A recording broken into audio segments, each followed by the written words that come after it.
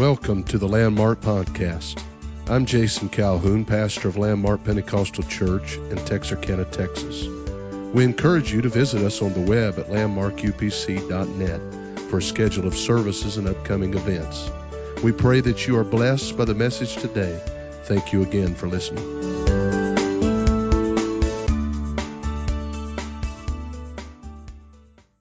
Psalms chapter 42, as the hart panteth after the water brooks, so panteth my soul after thee, O God. My soul thirsteth for God, for the living God. When shall I come and appear before God? My tears have been my meat day and night, while they continually say unto me, where is thy God? When I remember these things, I pour out my soul in me, for I had gone with the multitude. I went with them to the house of God, with the voice of joy and praise, with a multitude that kept holy day. Why art thou cast down, O my soul? Why art thou disquieted in me? Hope thou in God, for I shall yet praise him for the help of his countenance. O my God, my soul is cast down within me, therefore will I remember thee from the land of Jordan, and of the Hermonites from the hill Mizar. Deep calleth unto deep at the noise of thy waterspouts. All thy waves and thy billows are gone over me. I want you to look at verse 7. Deep calleth unto deep. Deep calleth unto deep. And I want to use verse 7 there as a launching pad for what I feel that the Lord has laid upon my heart. I want to preach from this subject, or teach from this subject tonight. The deep calleth. The deep calleth. Praise the Lord. Would you once again lay down your Bibles? Let's focus our minds on the Lord, and let's ask the Lord to help us in the remainder of this service. We want his word to come alive to us tonight. Would you pray together with me? Jesus, we're believing you to place an anointing. God, your word is anointed, but I pray that you would place an anointing on us to receive the word of God. It is alive, but let it be alive to us, and help us to receive it into our spirit, the engrafted word of God. I pray that you would help us through your word, challenge us through your word. God, help us, O Lord, to draw closer to you and be stirred in our hearts towards you tonight. We thank you for it in Jesus' mighty name. How many is thankful for the presence of the Lord that you feel? Would you give a praise unto God right now? I thank you, Jesus. Hallelujah.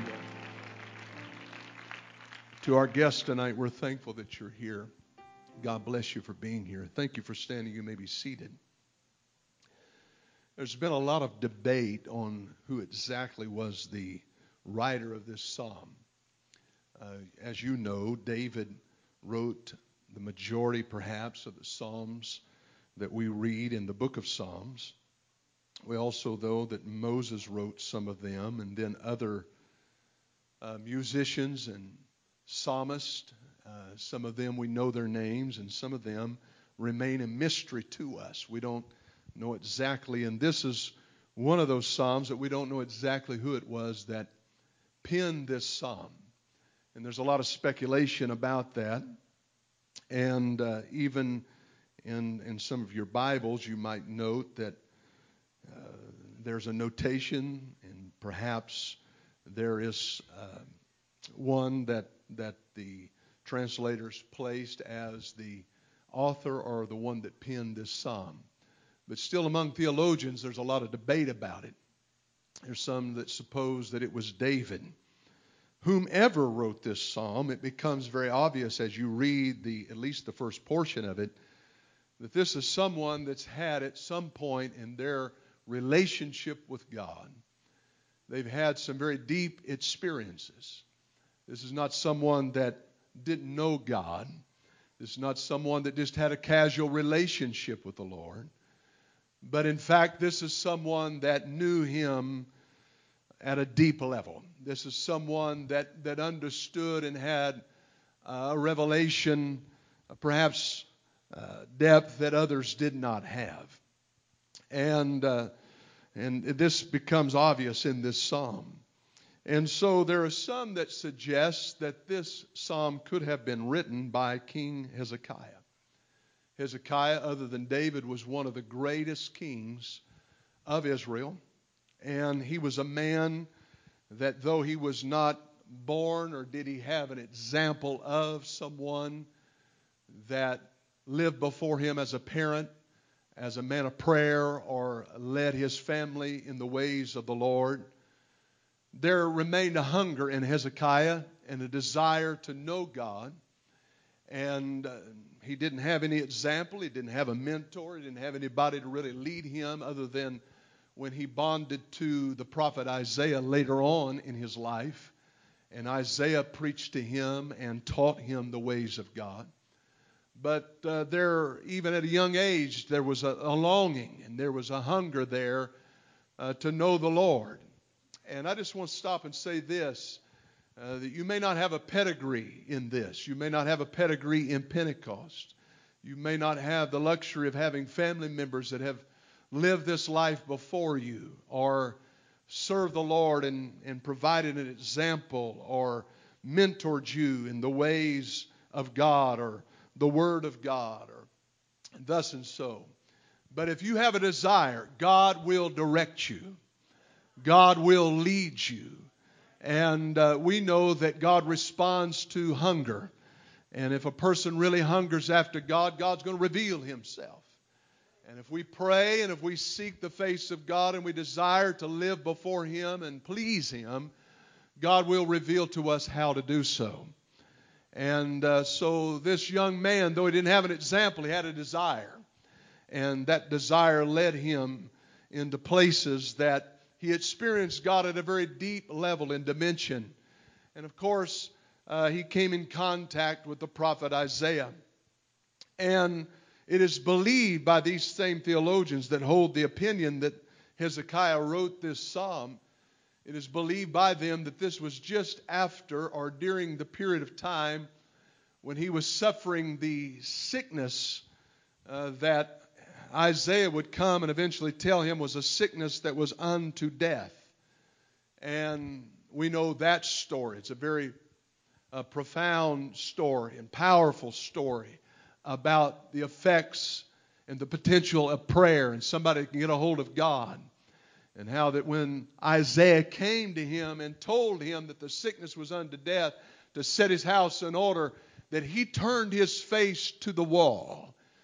And in other words, this was his place of prayer, and he was focusing upon getting a hold of God. There's times when you have to turn your face away from everything else and solely seek after God if you want to touch him.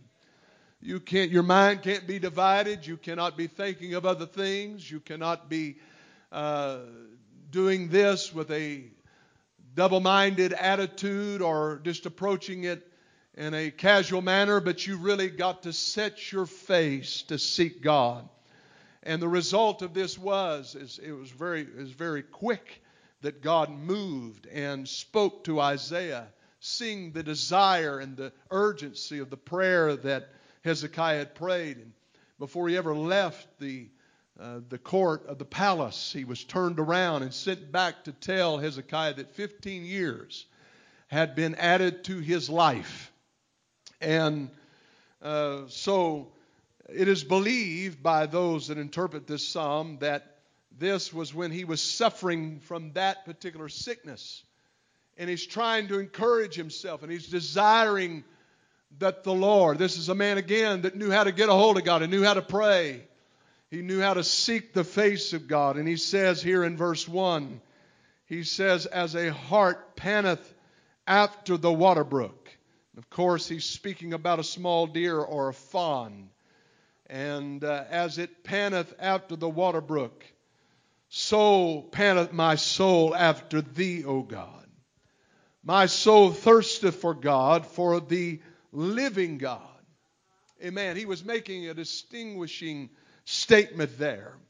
There was a lot of gods, little g, that had made their way infiltrated throughout the land, and there was a lot of people that worshiped idol gods in that Middle Eastern area or region of the country. But he said, we as Israelites, we as the people of the living God, we serve a God that is able to move and work and answer our prayers. And when we cry out to Him, we're not crying out to an inanimate object. We're not crying out to one that has ears that cannot hear. In other words, has ears carved upon it, or carved out of stone or wood, but are of no use, that cannot hear. We're not crying out to a God that cannot hear, and we're not crying out to one that does not see us in our distress, that has eyes that are carved in it, but cannot see. We're not serving a God like that, but we're serving a living God, one that answers prayer. And it seems as though he has reached a point of desperation, for he says, when shall I come and appear before God? I have spent some time where I've felt like that He's not been near me. I've spent a period of time here suffering with this disease or sickness or wrestling with this ailment in my body when I felt like He is a little ways away. And it seems like I'm not receiving the response that I would like to receive. And how many has ever been there? There will be times in your relationship with God. I just going to have to break it to you right here at the beginning tonight.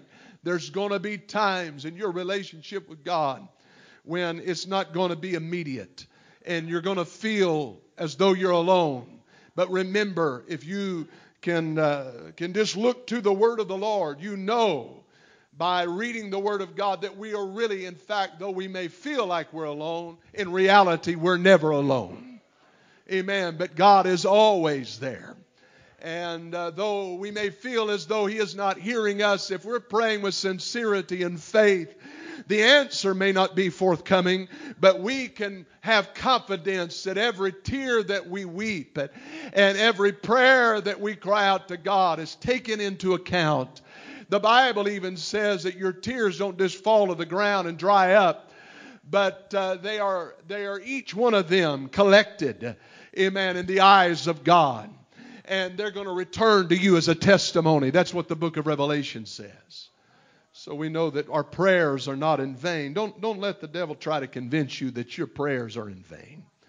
Don't let the time of lingering and being patient try to dissuade you and discourage you and cause disappointment to darken your desire for prayer. But you just keep praying. You keep believing God, because God is one that hears and answers prayer. In fact, His Word says His ears are not heavy that He cannot hear. Praise God. My tears have been my meat day and night, while they continually say unto me, where is thy God? In other words, there are those that have watched me in my time of distress. This again was a righteous king that was living in the midst of countries and people that were around them, and even folks that had backslidden away from God, that are angry with the fact that he had stood up for the things of the Lord and rid the country of idolatry, and maybe cut down the groves and took down and destroyed the high places. That's what the Scripture says that he did, and brought a revival to Israel. And perhaps there were those enemies of his that were looking on when he came down with this sickness and saying, yeah, where's your God now? What's going on with you now? What's happening with you now? You're getting what you deserve. And look at him, and they're mocking him. But this man remains faithful and cries out to God. When I remember these things, I pour out my soul in me, for I had gone with the multitude, and I went with them to the house of God with the voice of joy and praise. This was a man that was not enduring a joyous situation. This was a man that really his life was surrounded by sorrow. But yet he kept praise on his lips. And he kept joy in his heart. Again, underscoring the fact that you don't have to have circumstances just right to maintain joy. Because joy doesn't come from the source of our situations and all of that. That isn't the source of our joy, but it's our relationship with God that gives us joy. Amen. Jesus said in the New Testament, He said, rejoice rather that your names are written in heaven. In other words, don't rejoice on the happenings of this earth, but rejoice that you know you're saved, sanctified, and ready to meet me in eternity. Because that's what you're living for. And that's a joy that the world can't take away. Can you say praise the Lord? And so he said, when I remember your goodness, when I think about that, I go to the house of the Lord with the others, and I praise, and I have joy in my heart.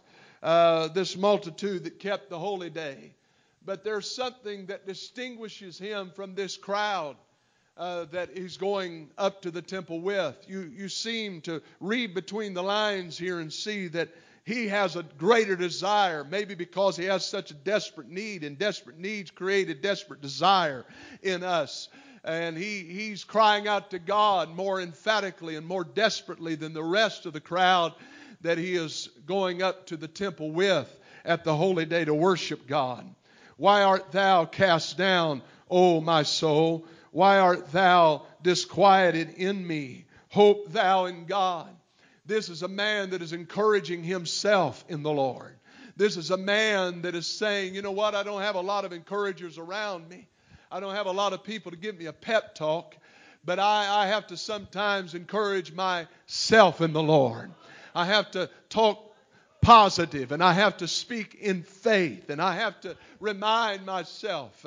And so that's what he begins to do in the verses that follow.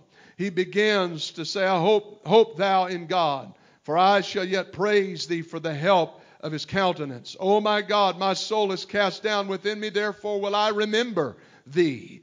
Amen. If you're having trouble keeping faith, remember what God has done for you in the past.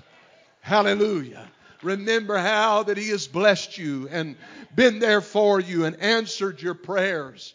And this goes on to talk about the land of Jordan and the Hermonites and the hill of Mizar. And this is speaking the land of Jordan. We know that the Jordan Valley or the Jordan River is spoken of in a type of Scripture. In the Scripture, it's a type of death. And maybe he feels as though this sickness has led him to a place that his back is against the wall.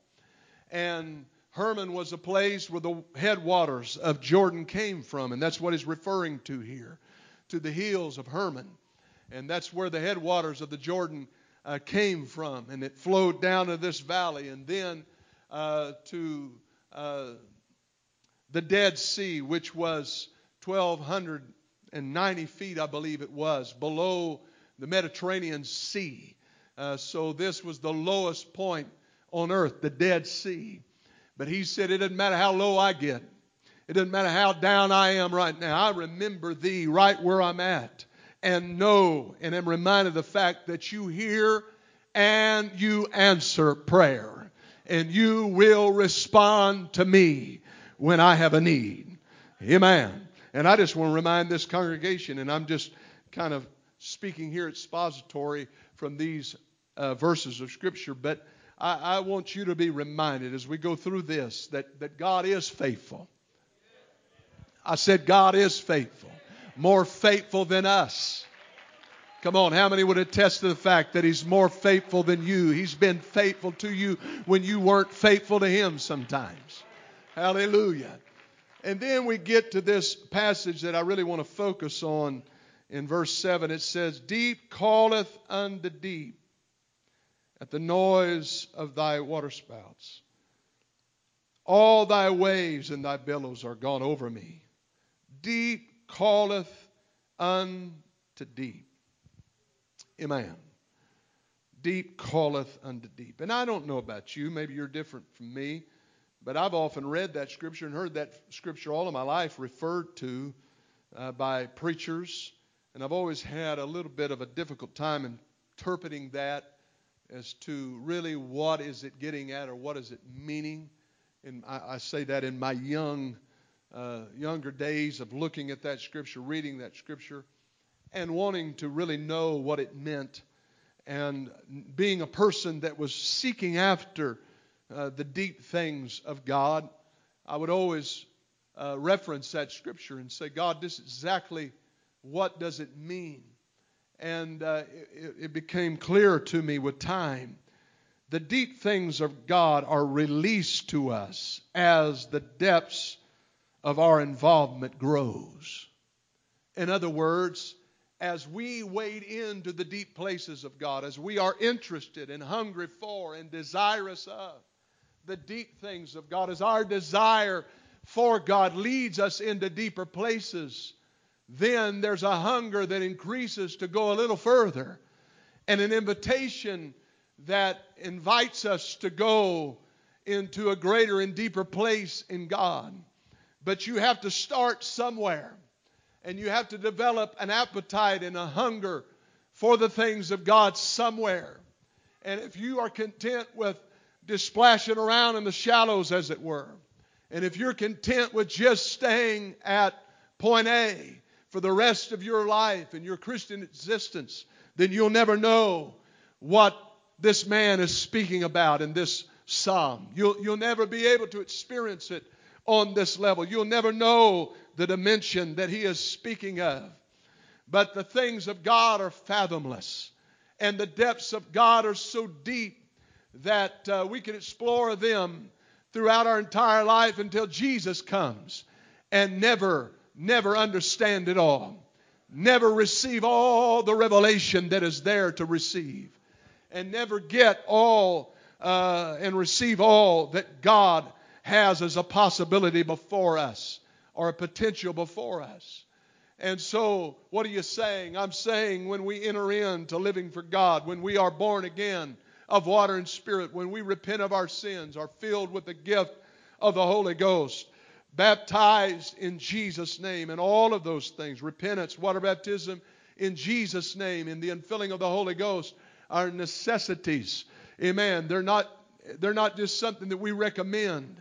That's not just something we talk about that, if you want a little bit more in God, then that's what you need to do. No, that's the starting place. That's the beginning point. That's how you enter in, the Scripture says in John chapter number 3, to the kingdom of God. That's how you see for the very first time the kingdom of God. But as we read that Scripture in John chapter 3, it talks about entering the kingdom of God, and it talks about seeing the kingdom of God. Two different places there. And as it talks in relation to be born again. And a lot of times when we use John chapter 3, we use it just as a salvation scripture. And we just throw it out there to talk to people about the necessity. And that, I believe, primarily is the reason for this statement, is to help Nicodemus understand what he needed to do to be saved. That religiosity wasn't going to save him. That belonging to a synagogue or being even the ruler of a synagogue was not going to save him. Religion and the title that he had over the door of the synagogue that he was a part of was not going to save him. Tradition was not going to save him. But he needed a born-again experience to save him. But I want to tell you, for the believer that has already experienced this, that word, see the kingdom of God. I'm going to tell you, vision in God is more than just when we enter into the kingdom of God.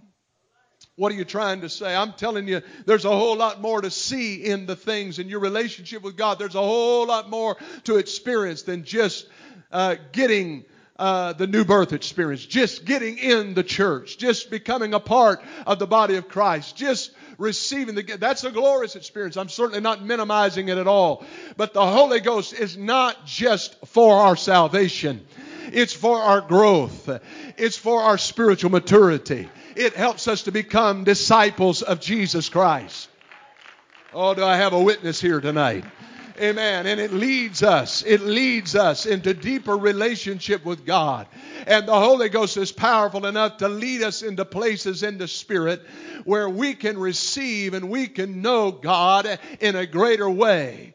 And the Bible tells us in the book of Daniel that those that know Him in the last days are going to do great exploits.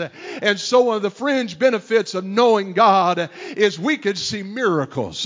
We could see the blessings of God on earth. We could see the glory of God fill the earth, the Bible says. As the waters cover the sea.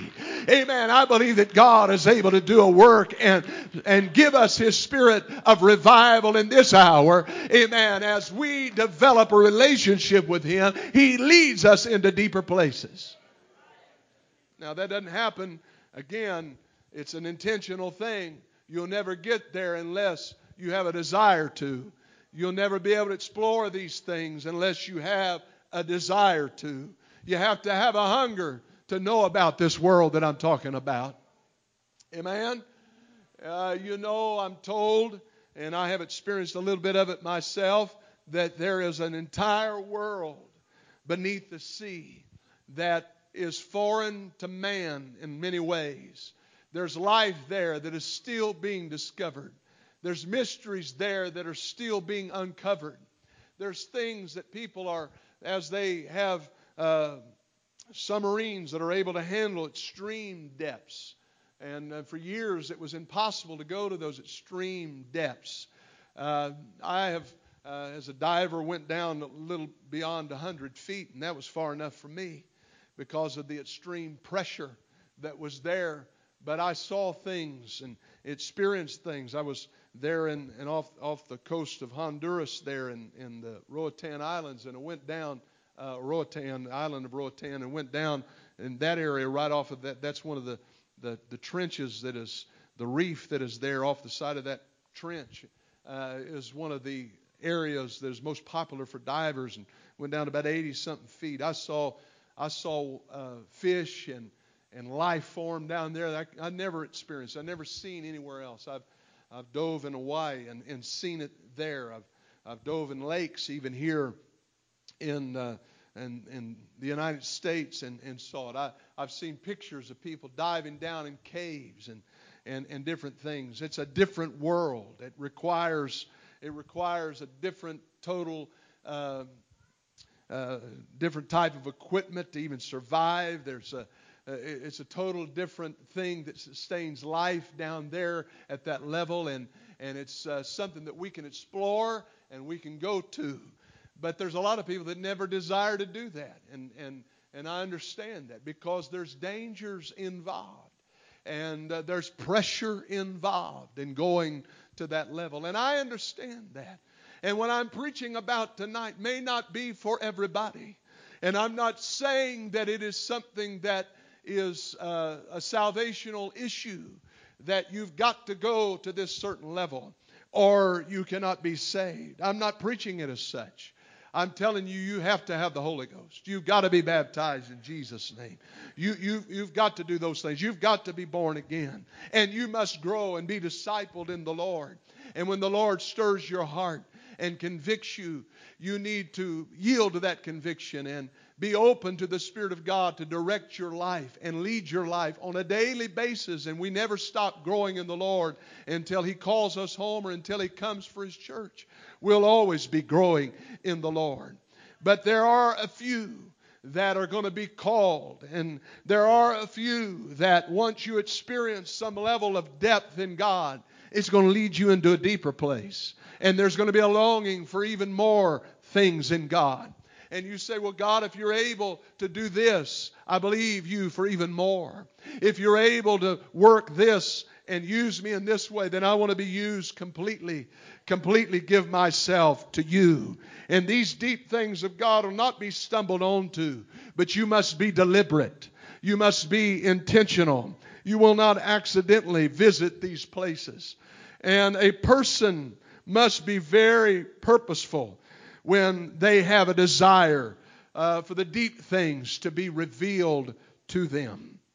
Amen. And so let's go to the book of Psalms.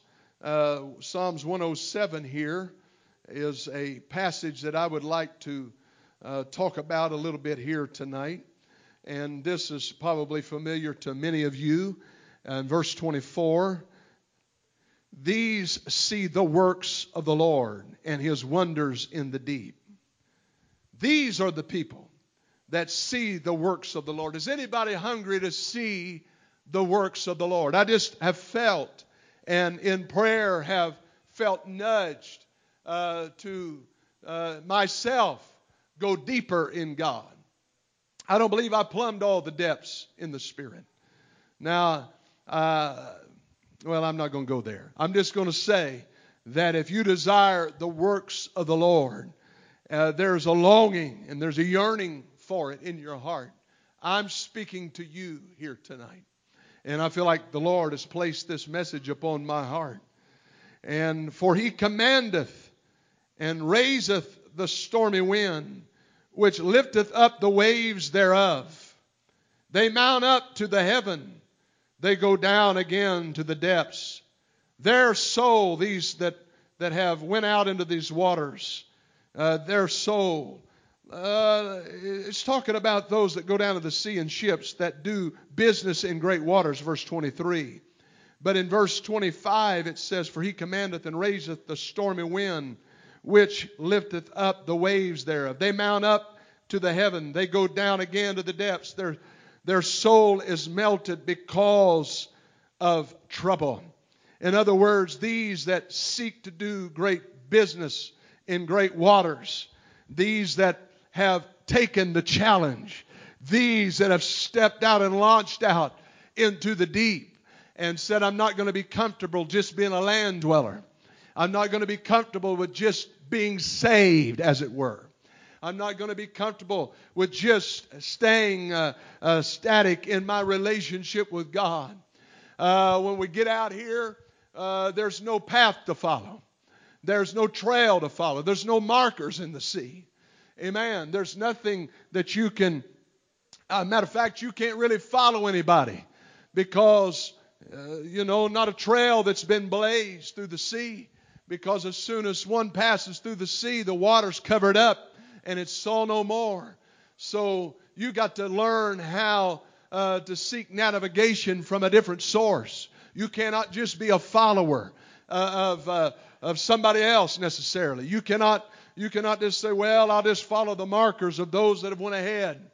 But you've got to learn to rely upon the Spirit, if I could say it that way. Just as those mariners of the sea had to learn how to hone their skills, to lean upon other sources of navigation rather than following a land trail. The wagons going west could follow the wagons that went before them. They could follow the markers, the signs that were given to them at certain places. And there were certain things that stood out to them. There had been stories that had been told about how to get and follow your path to go out west.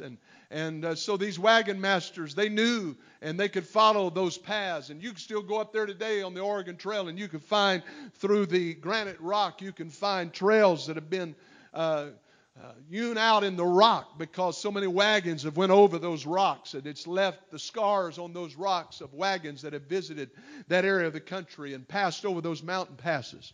That's still there to this day.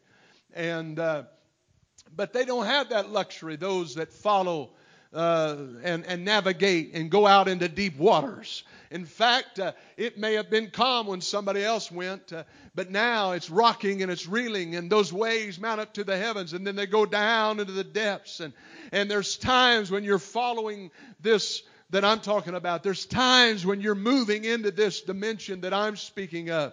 When there's high times, when times of exhilaration. There's times when you feel like, man, it couldn't get any better than this. But there's also times when you have to solely trust God, because as sure as you're up here on the top of the wave, then there's times when it feels like you're going down on the other side of it. And it feels like you're falling and there's nothing there to catch you. And it feels like that you're out of control. And it feels like Maybe the situation is hopeless. But what is God trying to tell us? He's trying to tell us to trust in Him. Their hearts melted when trouble came, but the very next verse tells us they reel to and fro and stagger like drunk men and are at their wits' end. Then they cry unto the Lord in their trouble, and He bringeth them out of their distresses. If you will keep your focus on Him and pray and seek after God, the one that led you, the one that directed you, the one that gave you the invitation in the first place, is able to direct you. I realize what I'm preaching tonight is not going to connect with everybody. I realize what I'm preaching tonight is not going to resonate with everybody. I realize what I'm preaching tonight is not for everyone, because that scares some people to death when they get out there and the wind is blowing and the sea is rocking and they don't know, they can't see land anymore. They can't see security anymore. They can't follow somebody else, and they have to rely entirely upon God. They've cut the anchor loose. They've cut the rope loose from the moorings that kept them safe in the harbor, and they've went out in the great depths of the sea. That is a great thing, amen. But I'm going to tell you, it has some fears in it, and it has some concerns in it. It has some challenges. It has some pressure involved in it. That's right. Amen. You take somebody that's following God and yielding to God, amen, there's going to be some things that are unfamiliar to us, and we don't understand it, and we can't hardly describe what's going on to somebody else because they have never experienced it either. And so it's very important that we stay focused on the Lord, because you ever lose sight of Him, you're lost. And when you get lost in the sea, there's nothing like being lost. You know what? More of the earth is covered by water than it is by land. You've been lost in the woods, and you may be there for a day or so. But you get lost in the sea, you might be lost forever. It doesn't matter how many times they fly a pattern in that area. That sea is so vast, that sea is so great, there's so much of it that if you're not careful, if you don't have a source of navigation on your own to get a hold of God and know how to touch heaven, amen, then you don't have no business being there.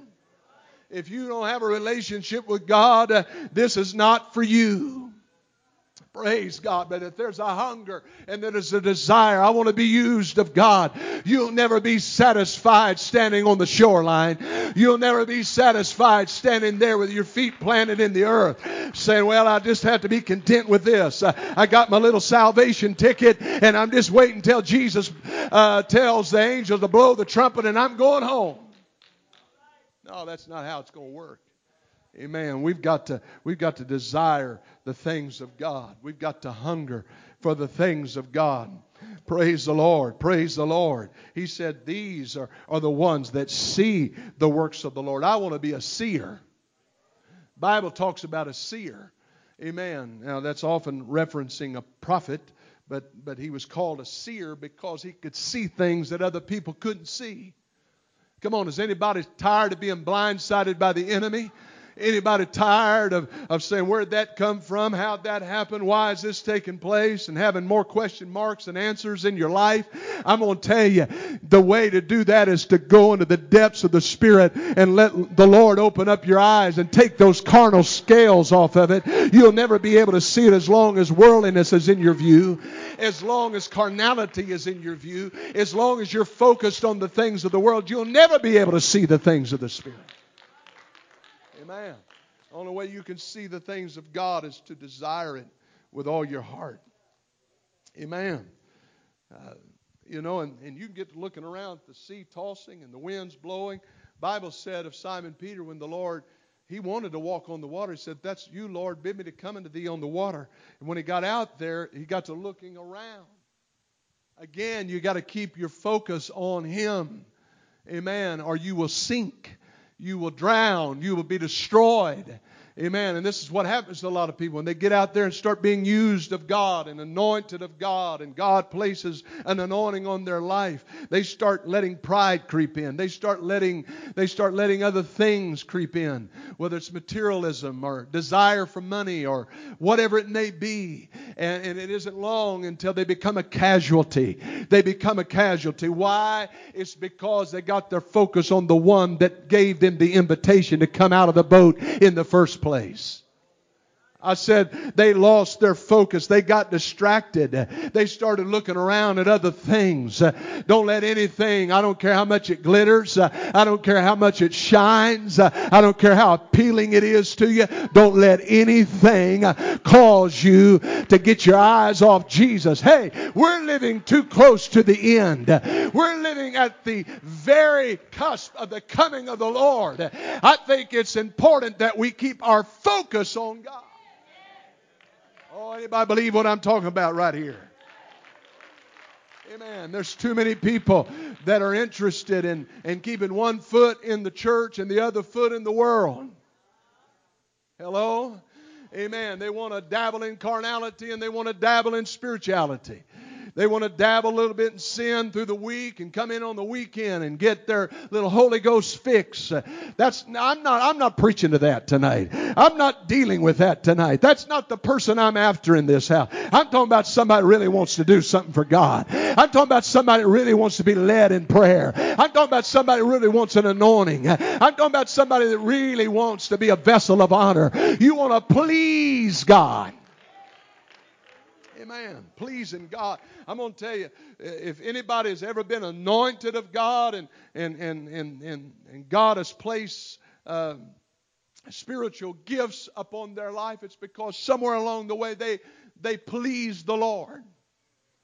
Amen. Praise God.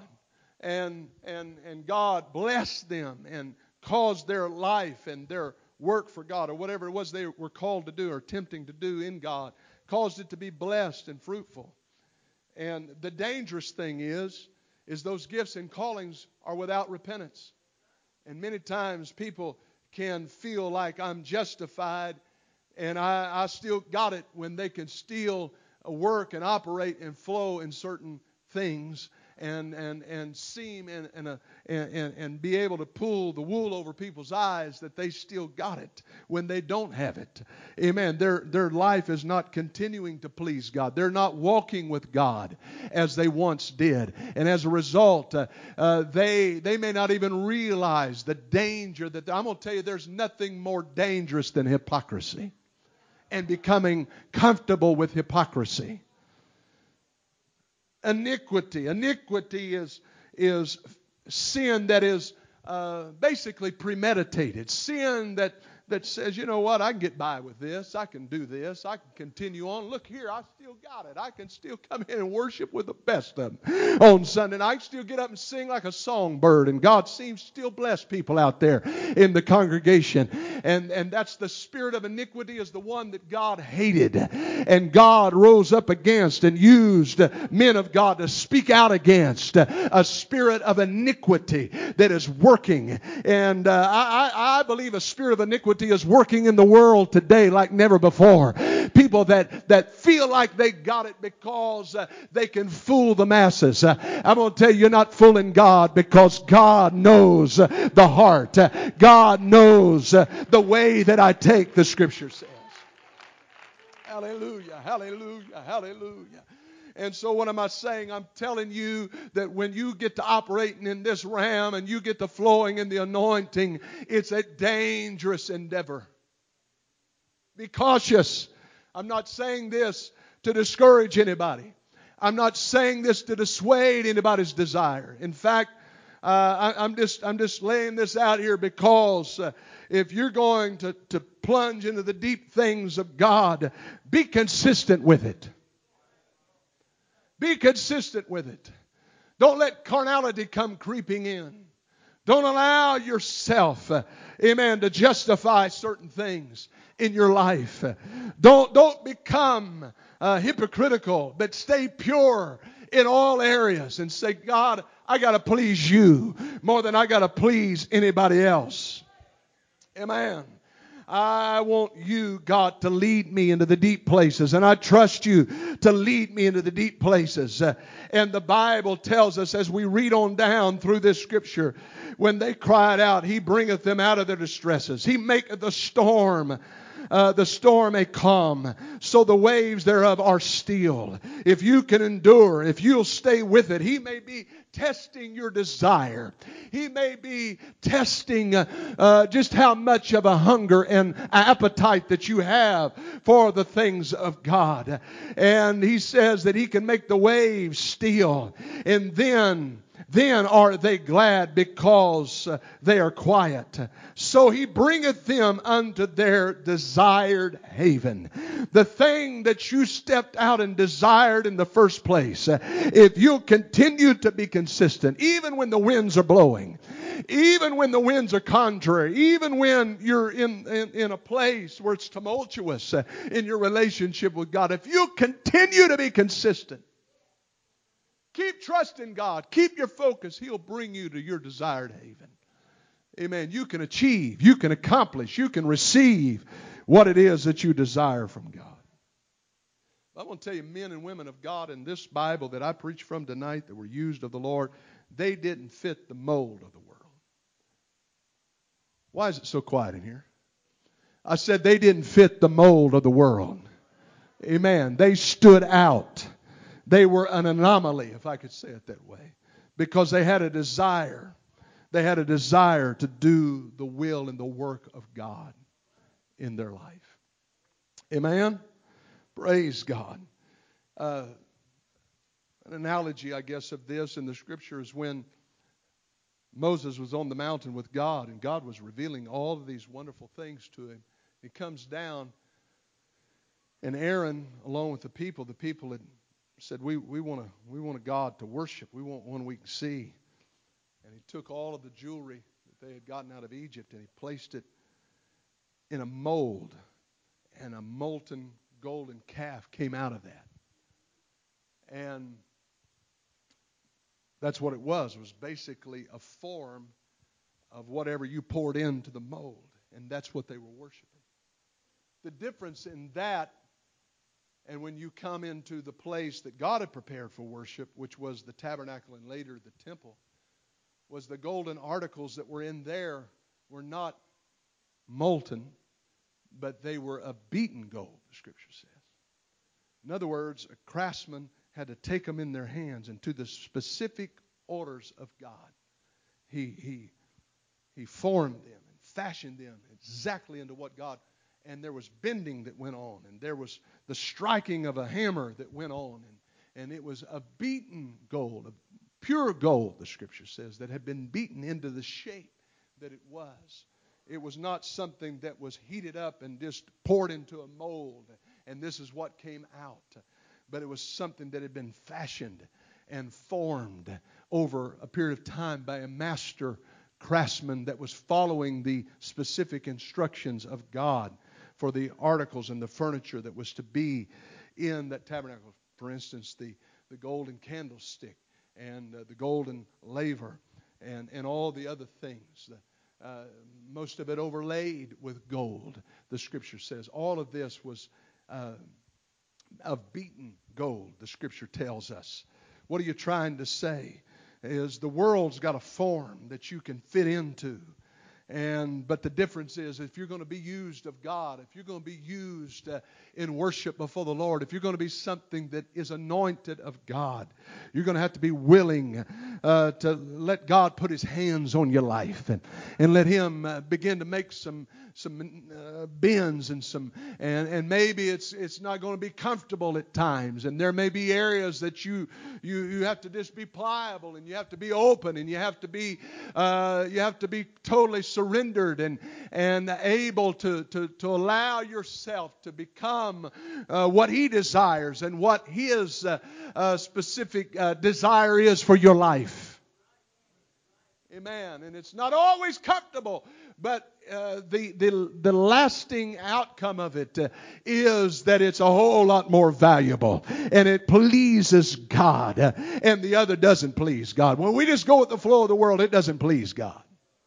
When we just become whatever the world is and whatever the world is saying and follow the trends of the world, we cannot please God with that kind of attitude, with that kind of spirit. You got to walk with God. And sometimes, amen, the Word of God comes like a hammer, the Scripture says.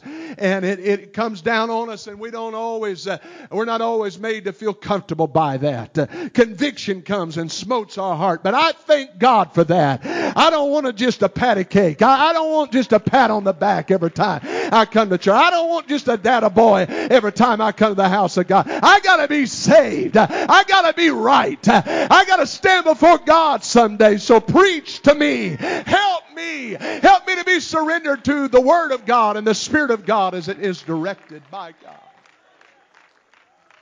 I just tell you, there's going to be times God's going to challenge you. And it's going to be times when you think, man, I'm doing pretty good. And God will reveal something in your life.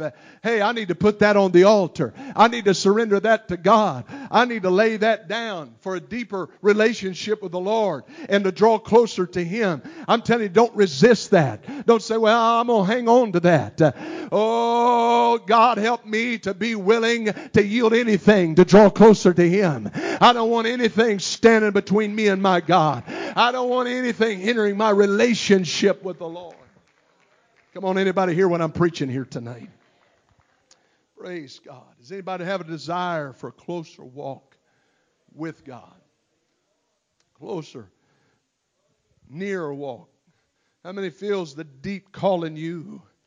God, I want to draw near to you. I want a deeper prayer life. I want to know your voice.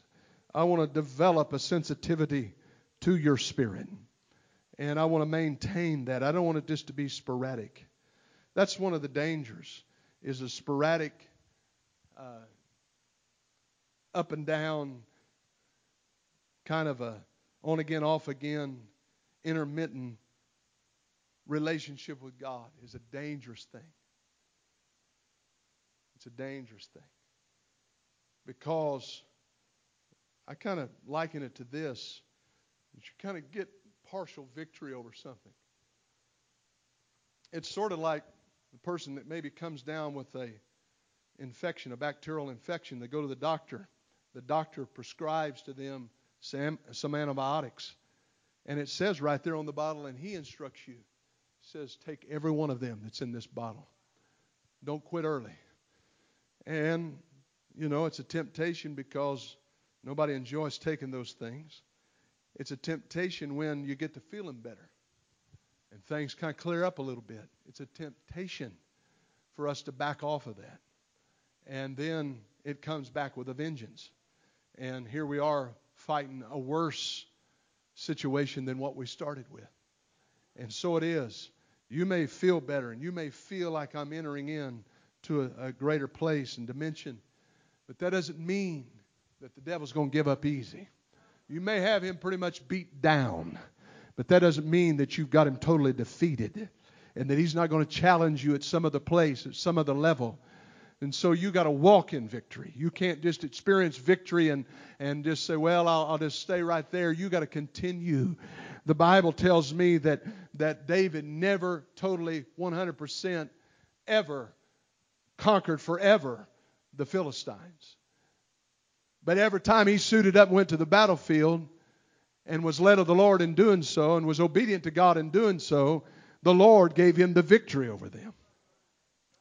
He gave him the victory. I mean, he'd no sooner get home, get his sword cleaned off, get his armament hung back up or whatever, and get some tea poured and get set down in the lazy boy until somebody would come and report to him, said, hey, them Philistines are stretched back out in the valley again. And we got to fight them over here. And he'd go back out and said, well, here we go again. He'd fight them down, beat them back, and then go back home. And somebody would say, well, you got them whipped over there, but they've created another front over here. We got to go over here and fight Philistines. And he'd suit up again. But every time he was willing to go to the battlefield, God gave him the victory. And that's the way it works for you and I. If we're willing to go out and be faithful and fight and not just coast, God will give us victory. He will give us revival. revival.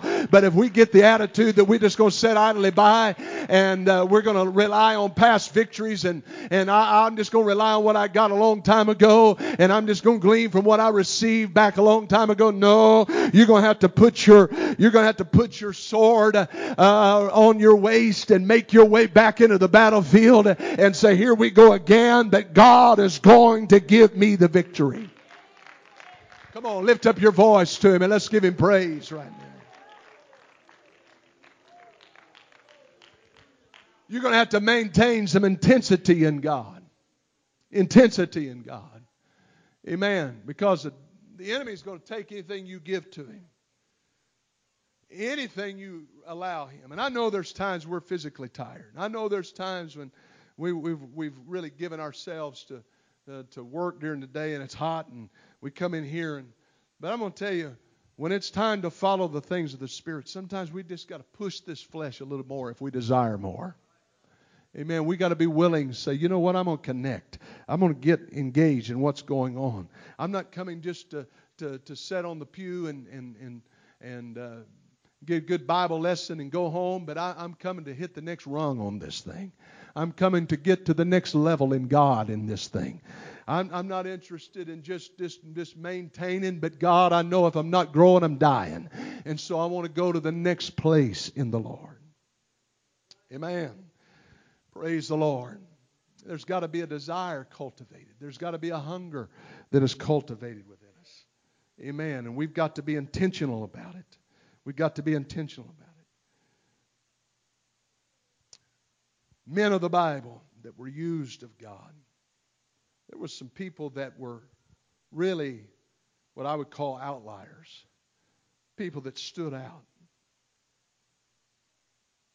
You know, we say, well, I will make sure, and I believe you ought to be. But I believe that's what a pastor's for. I want to stay balanced and all of that. Well, we're capable of helping you to stay balanced. And I believe that it's important to be balanced. But sometimes we can use that as an excuse to be carnal. Amen? We can use that as an excuse to lay back on God and not be what we need to be. You cannot get what I'm talking about and be lazy. Amen. It's just about dried up in here tonight, and I don't really understand that. But is there anybody here that knows what I'm talking about? That if you really, it may be that God has to get some of us to a place that some things kind of shake us up a little bit so that we get desperate before God, that we start seeking God and have a desire for God. And then it's not too hard to push that plate back. Then it's not too hard to be faithful to church. Then it's not too hard to pray in the altar. Then it's not too hard to seek God. When if we'd really been seeking God all along, we wouldn't have had to experience that. We wouldn't have had to go through that hardship. We wouldn't have to have God slam us on our face. If we'd learned how to walk with Him and live for Him and serve Him on a daily basis. Amen, amen, amen. That's right. Noah, he didn't seem like he was too balanced. He seemed like he was crazy compared to everybody else in his society. They said, it's never rained before. We've never seen anything about what you're talking about. He didn't care what anybody thought about him. He kept building the ark and doing exactly what God told him to do. And I'm going to tell you, this world is getting more filthy and more corrupt. And the more that true apostolics are going to stand out like a sore thumb. And the world's going to call you crazy. And if that bothers you, you probably are not going to be able to be saved. But if you're going to be a child of God, you're going to have to learn how to stand out. You're going to have to learn how to be confident in God. You're going to have to learn how to not be ashamed. Because the Bible said if you're ashamed of Him, He's going to be ashamed of you. Amen. Praise God. All of you that want to get along, to go along, to get along, amen, you're probably not going to make it. But if you have a desire to draw closer to the Lord, God will help you and sustain you. Who cares about the approval of the world? I'm looking for those words, well done, thou good and faithful servant. Enter into the joys of the Lord. Praise God. I want His approval. I want His blessing. Keep on preaching, Noah. Amen. You may stand out. Your voice may stand out in this sinful world. But when God looks over the whole group of them, He looks down and it says that he found favor or found grace in the sight of God. Nobody else, it says that. A whole generation. He looked at them and said, I repent that I even made them. But I can't wipe them out without giving somebody a chance because Noah found grace. Noah found grace. Is there anybody that wants to find the favor and the blessing and the grace of God? Praise the Lord. Praise the Lord. Praise the Lord. They were cut out of a different piece of cloth. That's right.